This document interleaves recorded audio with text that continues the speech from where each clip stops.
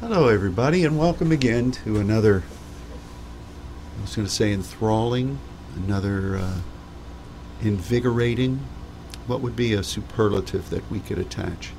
I think spirit led, Oh, because that's the only way.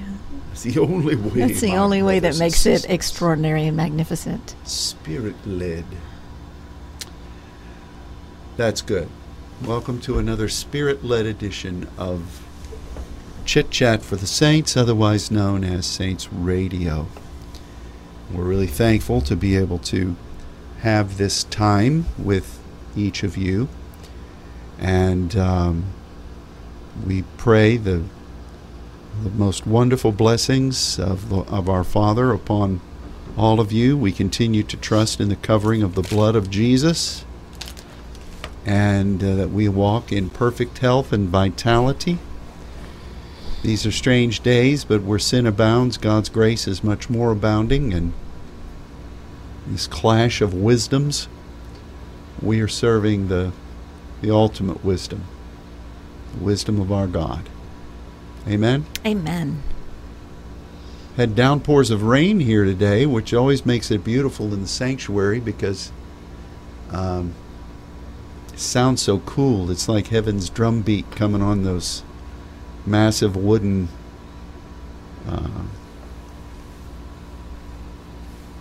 This one time I remember early on laying up in the balcony on my back and looking up, and I thought, this sanctuary from the top down looks like the ark. So there you go. And just like 2 nights ago, we had this beautiful rainbow that was just over this area. So yeah, that absolutely has nothing to do with anything. But you talk about the rain, you talk about seasons, talk about I all remember that God's doing. many years ago, the first time I heard the rain hitting in here, and this was back when I was an associate pastor in charge of youth ministries and every other step and fetch it job that my former boss could find for me to do. And I was coming through the sanctuary, and it just was pouring down rain, and I thought, that is one of the most wonderful sounds.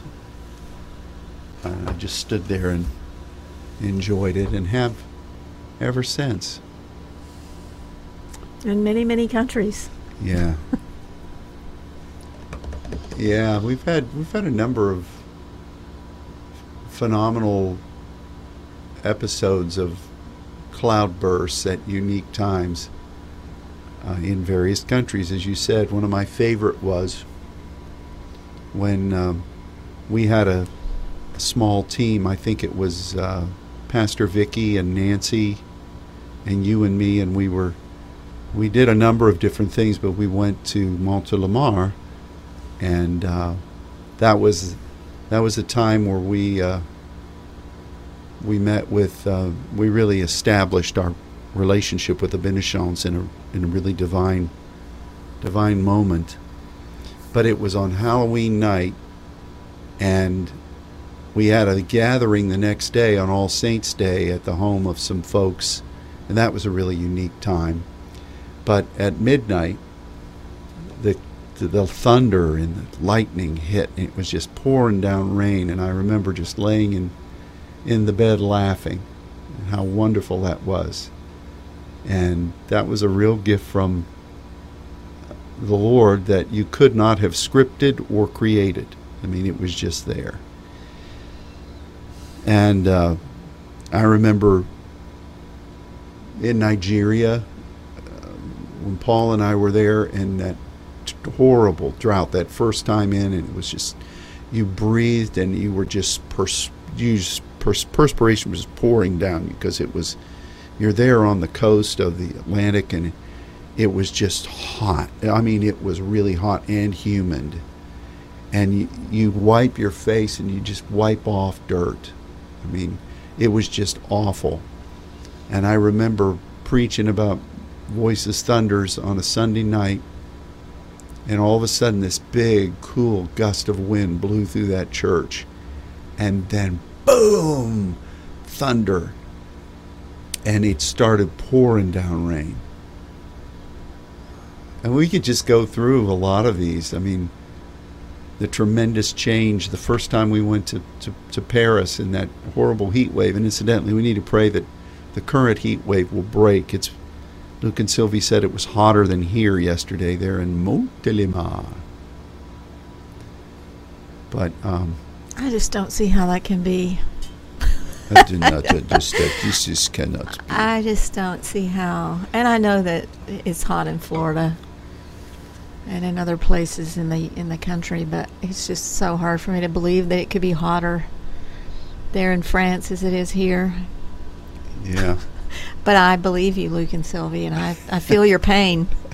Remember that time we were in Paris and the Colemans were with us, and it was so hot, and we recognized that the staff at the church at Edwige and Emmanuel, they didn't have any fans at all, and we were staying in this little kind of a Motel 6 version of a hotel in France, and we didn't have any fans. And remember, I sent out Emmanuel, gave him a couple €100, and I said, go out and buy fans for you and your family and for us. And he went all over town and found fans, and that was like a gift from God. Good grief! I remember again, we went to Benin, and it was hot, and I was staying in this room, and I was just glad it was clean and concise. There weren't any mosquitoes in there. You know how much I love them. It was so hot, and I brought this little blue fan that was battery powered, and I sat it above the bed and aimed it right at my head, and I thought, oh dear Jesus, thank you. And then I realized that the rest of my body was sweltering, but at least my head was fine. And didn't have the hot head. Yeah. Well, we didn't get any rain though that time. It got cooler. But I guess what we're saying is, talk about times in India, talk about other times in France, or talk about being in Monaco when that huge boom of thunder hit and then it started snowing. That was a classic thing. We were out there on Hercules Pier in Monaco, and we were making declarations, and then remember how loud that was? Boom! It was like a bomb went off, and it shook that pier. And then snow. That was great. God is good. Yes, He is. Now, nice ways. But these things are all indicative of changes in the spirit realm. And we're definitely sensing that ebb and flow right now. It's interesting because I think I told you last week that you kind of sometimes know when you've met your limit. And I felt like I had met my limit, and I had to shut myself off from media and from all the voices, at least for a while. And I'm still shut off, almost like a fast. And yet my spirit is still so engaged in the chaos and in the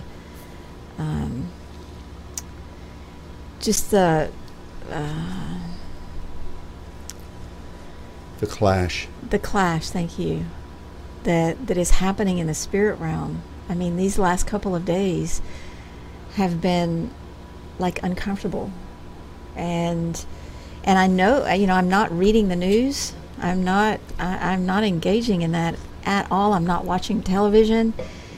But my spirit is so sensitive to the spirit realm and to the atmospheres and what's happening, and having dreams and things like that really, if I'm not careful, could really affect me.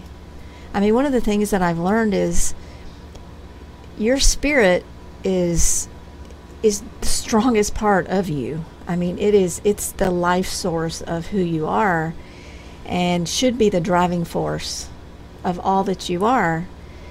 And then your mind comes into submission of the spirit, and God gave you a mind to process, and we may talk about that a little bit today, but then your physical body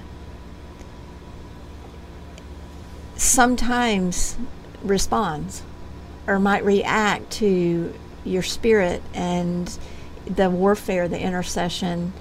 And, that's why, well, I'm not going to go down this road, but I'm just saying that I find myself like body, soul, and spirit completely like intertwined in this moment where we are and responding.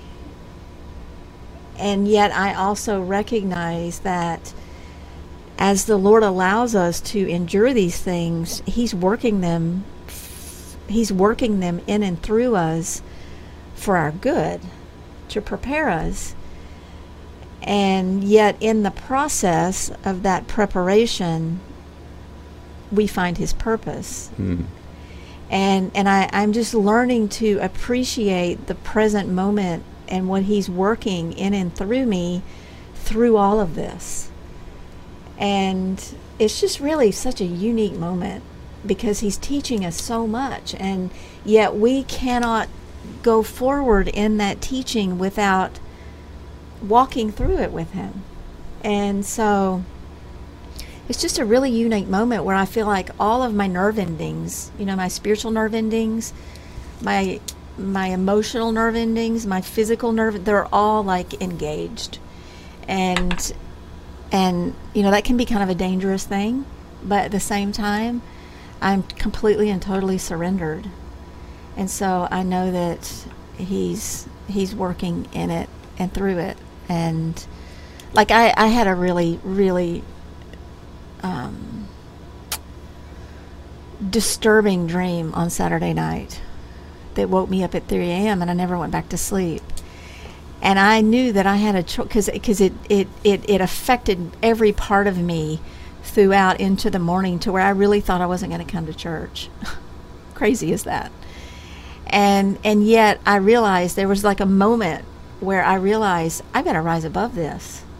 I've got to rise above this. And with His grace and through the Spirit, I rose above it and end up, walking through the day and having just a glorious day in His presence. But it's really easy to allow yourself to be affected by those things. You know what I mean? Is this making any sense at all? Mm-hmm. And to allow them affect you. Like for me, when it affects me, it usually affects me in my chest, in my heart. You can call it my breastplate, but I feel like I'm just being closed in my heart, and it's painful. And it can literally like make me start feeling like I'm sick, sick, like go into my head. And it's just so interesting how intricately made we are and how we're made so perfectly in His image to be able to function body, soul, and spirit in perfection. But we cannot do that without, first of all, His Spirit and in a lot of ways, His grace. So that was a huge ramble. And you don't even know how to respond to that, but I'm just being transparent. No, I'm just listening. Sometimes it's so profound that there is no response. This is just me learning through a process. I like that one phrase you said at the beginning of this. I'm trying to remember what it was. I should have written it down. Was it the clash of something? There's no telling. But see, that's strife. And strife is always we think of strife as being two people coming after each other, and that is strife. But strife is really the clash of any two or three different things. And, so you've got that demonic wisdom, and where that is, there's confusion, and boy, isn't that true. It's part of the strong delusion and people believing a lie, and strife, and then every evil work. I'm going to look that up. I don't mean to bring up a disturbing topic, but I remember, and I know I've mentioned this before on this broadcast probably, but years and years ago when we were going through ministers in training here at the church, saints in training, we had a library of books that we were given to read in the midst of our training, and one of those books was called Praying Hyde. And it was about an intercessor. His name was John Hyde. And he was called to India, right? I believe it was India. And the burden of the Lord was so strong upon him that he, and forgive me if I got the nation wrong, but I'm almost positive that it was India. I have to go back and look, but so that man would literally go into intercession for 7, 8, 10 hours a day. And of course, we're all like new at this and just learning and getting our feet wet and, beginning to pray in tongues and in diverse tongues and really learning what it means to receive the burden of the Lord without any understanding of it. Just receiving it, the weightiness of it, and learning how to process it through intercession. And so all this was just so fresh and new for us. We were doing before we taught. Mm-hmm. And I remember reading that book and reading the conviction and the devotion and the commitment of this man who was called to intercession. And it was so weighty and so heavy. And he would fast for days. And he would lay on the floor of his room for hours and just make intercession and supplication on behalf of the nation. And then he died. And I'll never forget reading that because it was so startling to me, because when you read the story, and he was a young age, maybe late 30s, early 40s. And of course, back then I thought, that's what I'm talking about. It's like if we're not careful, the weightiness of this calling can affect us physically. It's like stress affects your body. It's like the way you process things. But what the Lord is calling us to is in the chaos of all of it to see him walking on the waves, and to walk in that measure where our eyes are so fixed on him and on nothing else that we're not taken back by fear or anxiety or stress or any kind of carnal, emotional kind of response that could affect us in our being. And we have to get to that place because we're going to experience tribulation. We're going to experience suffering. If we believe the Bible, it's coming. And so I don't know if this is a prophetic word or not. I'm just telling you, get yourself in alignment and make sure that whenever you start feeling the effects of the pressures of this world or whatever it is that you're experiencing, be mindful of it and come under the submission and the subjection of the Spirit and let the Lord walk you through those things because it's not worth it. That's how I have to believe that's how the enemy wears out the saints. Is by creating that weariness. And I know, a spiritual burden is difficult sometimes. But anyway. Well, that I remember when we went into Delhi, in New Delhi. That's up in the area in northern India where Praying Hyde was, and so it was India. Yeah, and the people there still, in the churches, they still regard him as almost an icon or a martyr.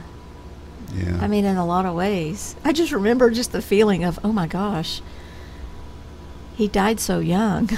Am I sure this is what I want to do? But when God lays that on you and you say, yes, Lord.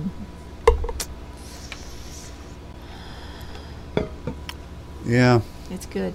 We had no idea. This was not the plan to go this direction. There's just a lot of pressure. And there's a lot of pressure in the realm. Yeah. You don't even have to read the news to sense it. And we have to be discerning, and we have to be wise. We have to be in prayer, and we have to believe in the one that we're following and the one that we're serving, and he will bring us through. Because like Winston Churchill said, when you're going through hell, just keep going. Yeah, that's such a good That's such a good word. Yeah.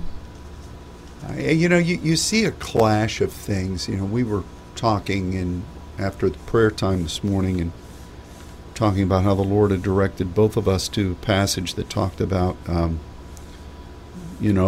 Lord telling us that we are salt and we are the light of the world, and that we are to glorify our Father by people seeing our good works. And I think there's a contrast between that good works and what we were talking about in James about every evil work. Because the good works are kalos ergon, and ergonomics is something that is functional, something that is flowing appropriately, which is really the heart of the saints. I mean, we want to see restoration, we want to see things function, and if you speak about something ergonomically, that means that it's functioning and it's really flowing well. And it's in conjunction with the kalos. But then when you have strife and confusion in every evil work, that's a different word entirely. That is phalos, which has a lot of extrapolations that aren't good. And basically it's an evil that is sensual. It's an evil that is just kind of raunchy. But works there is pragma, which is where we get pragmatic. And that means that you put together a philosophy and a mindset, and you adapt everything that comes to life according to that philosophy. Like most Christians know who Dave Ramsey is. Well, he has a philosophy that you don't go into debt, you don't do anything with money, that you pay everything off. That's his philosophy. That's the pragmatic approach of Dave Ramsey, and that everything in life you apply that to. So when you see this with the enemy who brings strife, confusion through the wisdom of this world and every evil work, you have sensual desires, you have filthy desires that become part of a philosophy, a dogma, and then everything, no matter what it is, has to fit into that. That's the enemy strategy. So on the one hand, that's what's happening now. It sure is. Heck is. I almost said Hades. But you've got us to do good works of our Father, which is His purpose, and the functionality of them that men will see, and I'm sure women too, and they will say, this is the glory of your Father. And on the other hand, you have demonic wisdom that generates confusion, delusion, and strife, the clashing of systems, and even the clashing against one another, and this phalos pragma. So you have those two strategies. You have God's eternal purpose, which is a saintly thing, a holy thing, and then you have that being rejected by the wisdom of the demonic, and you have, how can we institute a philosophy that is not only soulish, not only erotic, eros, but it is just foul. And there are word extrapolations you can go off of from the Greek phaulos, and you can go from there if you so desire etymologically. But it's just basically a sensual, wicked pursuit, and that's what we see. So how do we counteract that? You counteract that by being the salt of the earth, operating on the authority God's given, and the enemy can try to take the rainbow, but we have all 7 colors, which is the signature of God for this earth, and we proclaim His light, and we declare His function. And that's what Jesus says we're to be. There's a threefold there. You have been given an authority for the earth. You are to be a light through the darkness, and you are to establish the function of the Father, which is the recipe for the glory of God being manifested, and people will see that. On the other hand, you got this foul nonsense that's going on. So that clash you're feeling, You wondered how I got there. What you said triggered that clash of, I wish I could remember that phrase. I'm going to have to go back and listen to it. I thought that'd be a good title for a book. But that clash is the enemy's foul pragmatism and the ergon of the kalos purpose of God. Yes. Those two things clashing. One, the wisdom of God, the other, the wisdom of the demonic. And whose wisdom are you following? Yeah, and so as spiritual intercessors, as we sense these things in the realm, how do we respond? How do we apply such knowledge and understanding? How do you respond? And I guess the most simplistic thing is to pray. Yeah, that's the lifeblood. To pray, Yeah. to pray in the Spirit. I mean, to really pray in the Spirit, and that as God gives you interpretation, declare truth or declare the good, to declare purpose. I don't know. I just know that prayer is going to be the answer. Yeah. I mean, not even prayer in the understanding. Prayer in the Spirit until you glean understanding. And then you speak forth, which is our good friends, Deasis and Prosuke. I just know that God is searching throughout the whole earth looking for one who will pray in this moment. Yeah. So, Well, that's the commune with the Father, and without that, we have no real basis for function. We have no real reason for being without communing with the Father. You know, it's funny. I'm with you from like 2 a.m. this morning. I have felt not warfare, but just the presence of that violence that is pressing for who's going to control the kingdom, and it's an awakening. it almost like creates a static. Yeah. But at that time, the verse was ruminating in my spirit about, "Depart from me, I never knew you." And I just began to cry out. He wasn't saying that to me, you know, that business about prophecy and delivering and healing, and we did all these things in your name. I think we're about to enter into a season where the visitation of the Spirit is going to allow lots of people to be seeing the miracle power of God, and that's a good thing. Yeah. But there are going to be people who are running around picking up the manna, but they're not going to really be glorifying the God who gave the manna. That's just the way it always is. And I don't want to ever fail to realize that the most important thing is what you just said, for us to be in prayer and for us to know our Father and for Him to know us. Because commune is everything. It is the lifeblood of everything. And that's a thing that's really, to me in my walk, the most under attack. It's not that I'm not praying. It's that I feel the draw of my Father, and I want to be sensitive to that. And honestly, there's sometimes that you're like Daniel. You say what he said. I decided to make an end of the matter. It's just human. It's not that you're making an end of God, and it's certainly not, I'm not faulting Daniel, but it's certainly not something that we need to do. Even though Jesus got away, he said he and his disciples went away. You need that downtime, but never from the Father. Well, it goes back to, I think the enemy is trying to wear out the saints. Yeah. And cause us to be weary, and because it's exhausting. I mean, it in the natural, it is absolutely exhausting. There's no And it repulses me. relentless. It repulses me in so many different ways. This last week or so, I've been.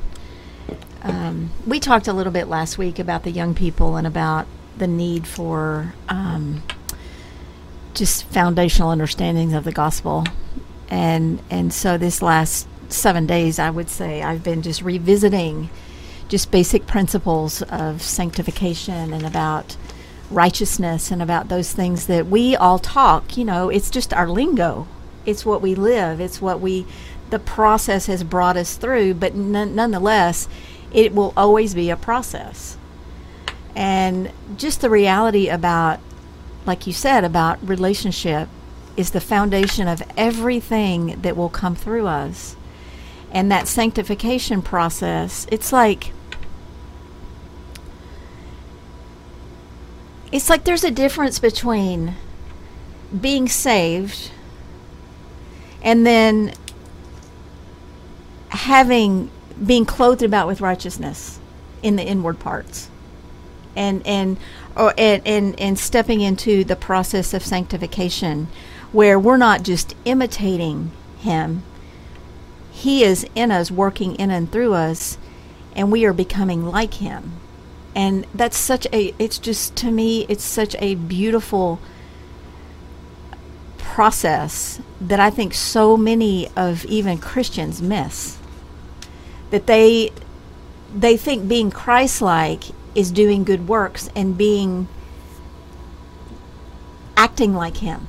It's like the Pharisees. If your righteousness is not better than that of the Pharisees, it's like our righteousness has to be so deeply within us, where we are actually, He is in us, and we are through that, we are walking in His His vision. And I don't know, it's just, but I think so much of Christianity misses that. And they become more like imitators of Christ than actually Christ-like, where they're willing to be pressed and take the empty hand and walk with Him. I don't know. These are just such necessary foundational principles that I'm so thankful God taught us, and we've lived. Oh, amen. But do you know how many people miss that? Right. Even what you mentioned, people read that verse that we've talked about 3 or 4 times, and what you just referenced again, and they think good works. It's another one of those times where we interpret things, we define things based upon our own emotion or our own thinking.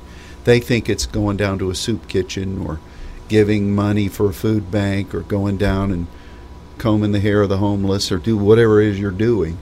And those are philanthropic things. I'm not faulting any of those, but that's not what good works is. That comes down to, I never knew you. Yeah, you're right.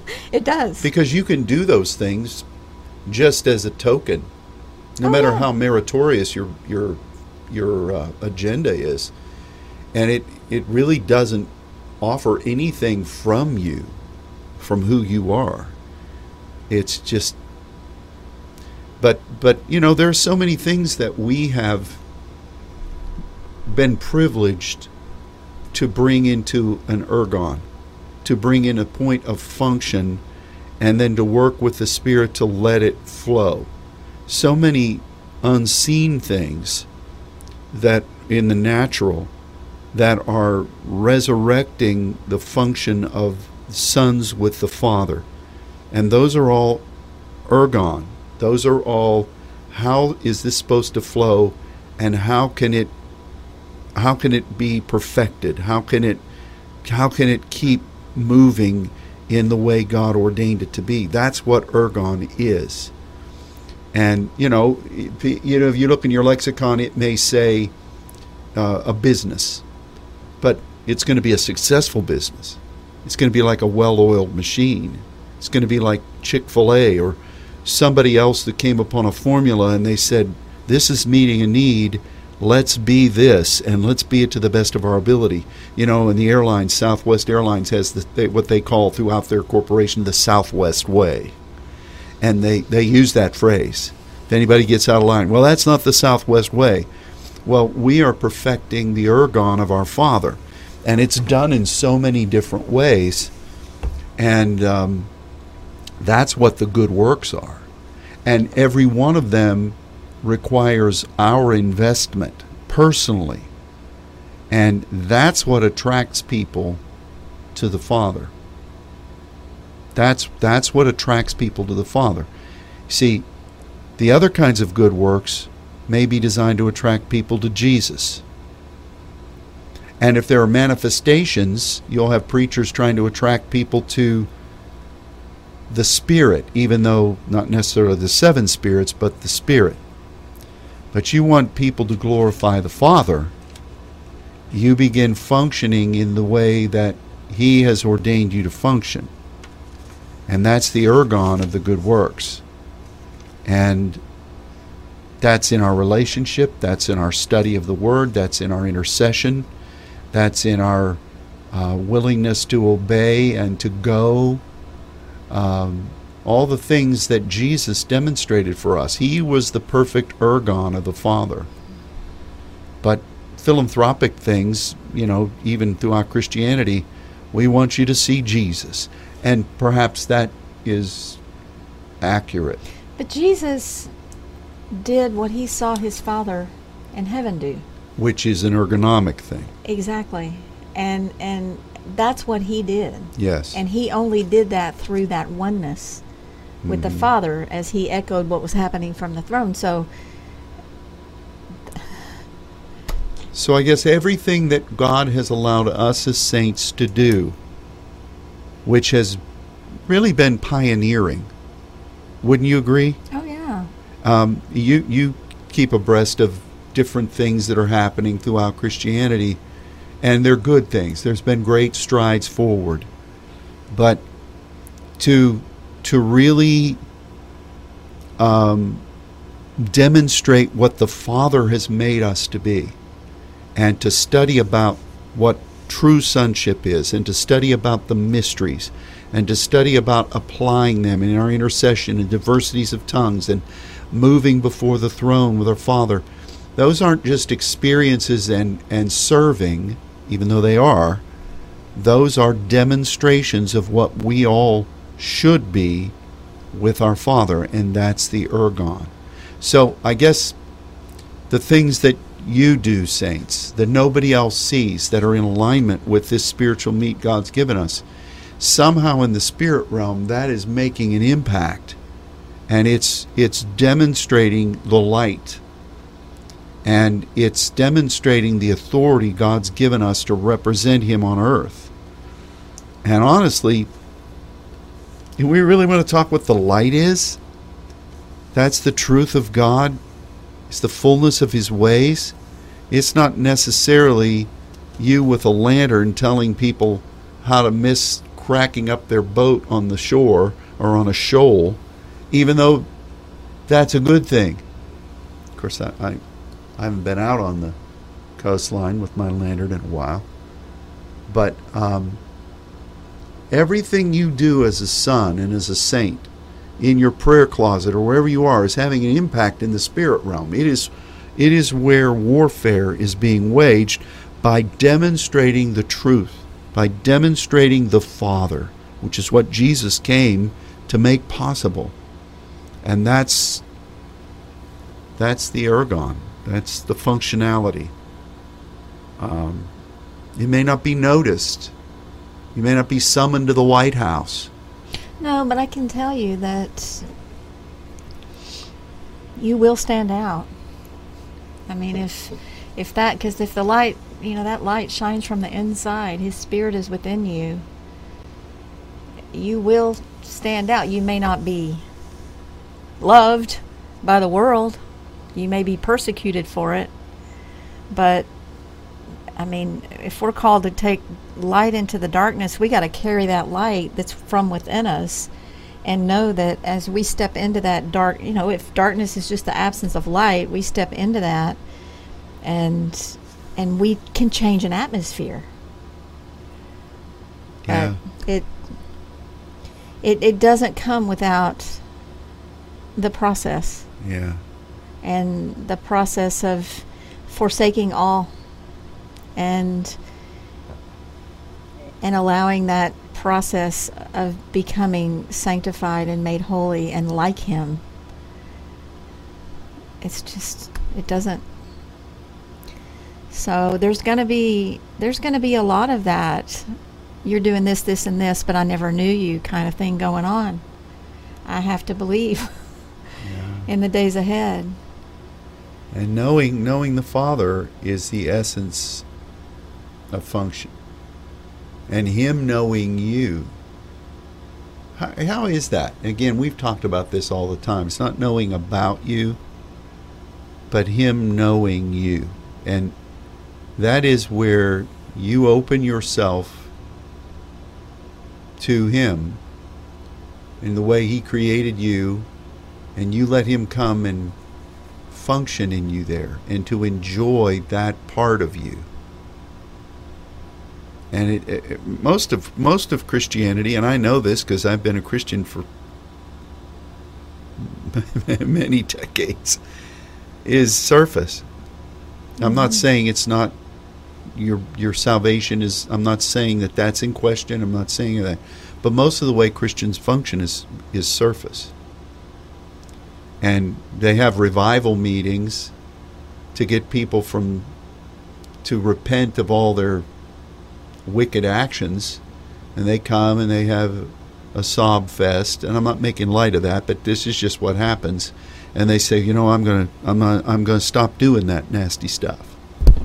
But that's surface. That's like trimming the tree. It has nothing to do with the root. No, it's like going through the motions and doing and not being. Yeah. We have to be. I was having a conversation with somebody just not long ago about kids date, young people dating, and the first question that would come to my mind if say my daughter came home and said that she was going to have a date with somebody is he saved? Yeah. And then I realized that's just kind of a ridiculous question, because he can be. I guess it comes down to the big debate of once saved, always saved. But okay, so maybe he's saved, but is he Christ? What I need to be asking, is he Christ-like? Because a lot of people profess to be saved. They walk down to the altar, and I'm not diminishing that experience. I'm just saying you and I both know over the course of the last 22 years that is a beginning point. Mm-hmm. Then, it's one thing. It's great if he believes in God, but is Christ dwelling in him? Is he Christ-like? Is he? You know what I mean? Yeah. Is he willing to function in the deeper things of the Spirit with you? Yeah. Is he truly surrendered? Yeah. Because it's about surrender. I didn't know any of this when I was 15, 16, 17. None of us did. No. The old phrase, youth is wasted on the young. I mean, I would counsel somebody, look, I know we're prone to see somebody that's attractive, and you want to be around and get to know them. It's a matter of attraction. That's just the way of the world. I'm not belying any wickedness in me. I mean, that's just what people do. Look on TV. They all telling you how you can look better to attract people. But man, you can get with somebody who is nice and who's nice, easy on the eyes, but they may or may not be inclined at all to be moving in the essence of what God created you to be. And it's a shame. It really is a shame, because talking to whoever you were having, and it's not germane to anything who you were talking to. This is just a generic conversation. I was talking to Olivia. But it's a generic conversation. Yeah. I'm sure it would be any parents, if their kid comes home, and we're raising up a young generation. So these are things that we've got to be able to have dialogue with them about in their choices. How many people did we see, and I can say this as pastor, so I'm not saying it to accuse the pastor, I could say this as the pastor. that we see who were deeply moving in the things of the Spirit, and God was touching the deep places of who they were. And they got the Love Jones and split out of that and just surrendered it for somebody. Listen, that was a big part of my conversation. This was just last night. Well, it's heartbreaking. Oh, I know it. I know. It's heartbreaking because you're missing the essence of what God wants to know in you. And I guess the least acceptable, but it's an acceptable area, is that you marry somebody that's willing to let you pursue that. And there are a lot of enablers that are divinely commissioned for that, and that's great. But I can tell you, I mean, the most important thing you can do in your life after you've accepted Jesus as Savior is to do the thing that He gave you that salvation for, so that you would be redeemed to the Father, that you might know Him, and that He might know you. And if you become unequally yoked with somebody that may say they love the Lord, and I'm sure they do, but you have to walk that existence with God that's the most precious thing in you that He's given you. You have to walk that alone. And you can do that. I know James talks about, the holy conversation of the wife winning the unsaved. And then the thing is that if you have a choice entering into it, if you think you're going to change somebody, good luck with that. Well, we've really gone off on some strife and confusion and evil work, and now we're talking about marital counseling. It's not just about marriage, though. It's about relationship. Yeah. And who are you running alongside? And granted, I mean, we are called to be a light and to take the message, and of course, that we will do. And the famous Jesus hung out with sinners, and so. But he didn't become them. That's exactly right. And be careful who you yoke yourself to, because there's a lot of the enemy is very crafty, and we've lost a lot of saints in this way. Not that they married, but that they just became yoked with another belief system or another group of people that were popular, or whatever it might be. But it takes me back to what I said in the beginning about sanctification, because to me, sanctification is where He is the only, it comes to the point where He and His purpose is the only thing that matters to you. Not what people think of you, not your parents, not your boyfriend, not your husband, not anybody thinks of you. All that matters to you is when He looks inside, what He sees. Right. And so that whole process is so important for all of us to embrace and to receive through His grace, and to endure that process, because we all have to be that way. We can't have our eyes on anyone but Him. And so, I mean, I'm saying all this to say that this is really where the Spirit has led me in what I said earlier about knowing that we are raising up a young generation, and we have to be ready and equipped to be able to teach them to apply these foundational things in their life, to set a good foundation for them to take this and run with it. If they don't have that, they will crumble when the pressure comes. Yeah. And so you try to teach somebody about spiritual warfare and all of those other things without that foundation of who you are and who is dwelling in you and who are you going to yoke yourself with. It's a responsibility that we have. And so I love just the way that the Lord has walked us through it and taught us so powerfully, so that we are equipped to be able to just speak these things into them. And I believe it's just going to be by exponential grace that they're going to get it. And, so. Yeah. Well, and that relationship with the Father and Him knowing you, it really empowers all the elements of your spiritual armor. You were talking earlier about the breastplate. And, one of the greatest weapons we have in spiritual warfare is the breastplate of judgment, our righteousness. Old Testament calls it judgment. And that's empowered by the Father. That's empowered by Him. And I can remember many times being as an intercessor in very unique places that the Spirit led me, and the opposition would test that breastplate. And I remember one time, more than once, but one time in particular, the enemy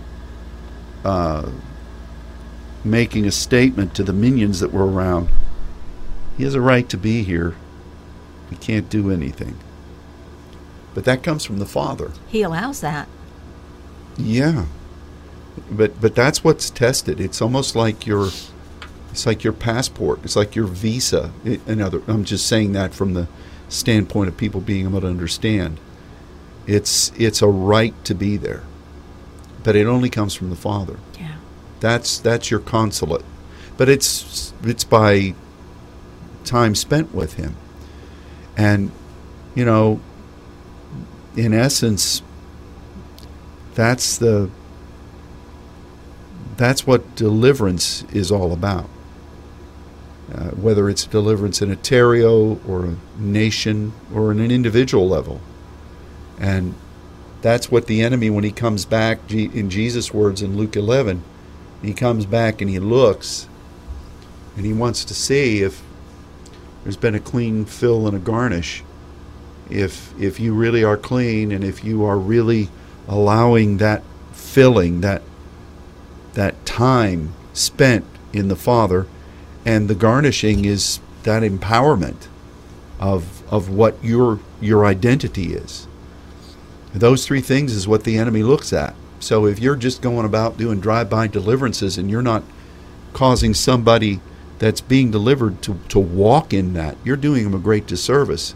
The enemy will be back and he will check that. And if you're not wise in that, it's going to be 7 times worse, according to the words of Jesus. But it has to do with knowing the Father, your identity, your function, and your right to be there, which is clean, fill, and garnish in reverse. So, but see, as Christians, why would we settle for somebody that's just clean? Well, they clean up real good. Or why would we settle for somebody who's just a provider, even though that's great? You want somebody that's clean, and somebody that's a provider, and somebody that is garnished, somebody that is going after God. Maybe not competing in passion exercises, but somebody that's wanting the Father to know. And I think sometimes we as people that have known the manifestations of the Spirit, we judge things off manifestation. And it's not a matter of how loud you are or how demonstrative you are. It's a matter of God's not in either of those. He's in the still small voice. Manifestations will come off that. But if you don't have that, you ain't got nothing. You ain't got that. Well, boy, we've just been around. This chit-chat time has just taken off, and it's riding a wave all the way in the coast. Our Floridian folks in the East Coast, many of them are back at the beach, I understand. So we bless them, and we're rejoicing in testimonies of people feeling the healing power of the Lord, and we continue to lay claim to that. And we want to remind you that this coming Saturday is First Saturday, so you'll be getting a suggestion for a directive of focus very soon. And we're looking forward to tomorrow, Wednesday Night Live. We're also reminding you that we're still in the remaining days of this 7th month. You know, Robin on her Facebook debut talked about being silent before the Lord and having this feast of fasting going on. Let's be faithful to that and sum it up to this 7th month. Boy, in our nation and the world, how necessary has that been? Wouldn't you agree? Oh, absolutely. And is anything else that we need to remind everybody of? No, I would just say, just press in and stay faithful to the calling that God's given to us in intercession and interpretation and all the function that you've been talking about. Amen. Well, there you have it.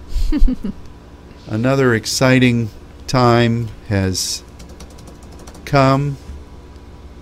And gone. I'm so glad we had this time together. Just to have a laugh.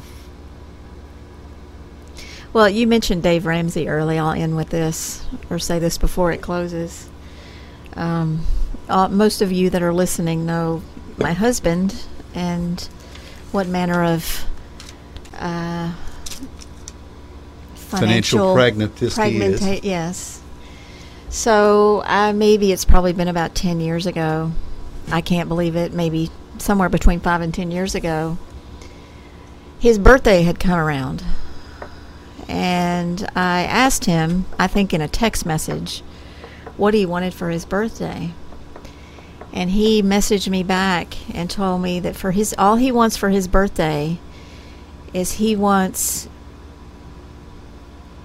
me to buy the Dave Ramsey 4 audio disc series and listen to it. That was his birthday gift from me. Did you do it? Yes. I did. Oh, it's so funny. I still have them downloaded on my phone. Oh, my goodness. Oh, my goodness. That says a lot about him, and it says a lot about me. Yeah. Well. But I will say that from that time, we have gotten completely out of debt, and it has paid off. And so I'm thankful for that. Yeah, but blessing of the Lord. It was the easiest shopping I ever had to do. Yeah. So Boy. if anybody is interested, I have all those discs. If anybody wants to give Dave Ramsey a listen. I don't know what's happening. We're trying to get the computer up and ready for It's 12:30. It's Robin time to move in. tune out. Okay, well, thanks for joining us, and we will again be praying for you all, and it's a privilege to be able to partner with you in the work of the saints before our Father. So until tomorrow, on Wednesday Night Live, when you hear my voice again, or next week when you hear us both again, God bless you, and goodbye.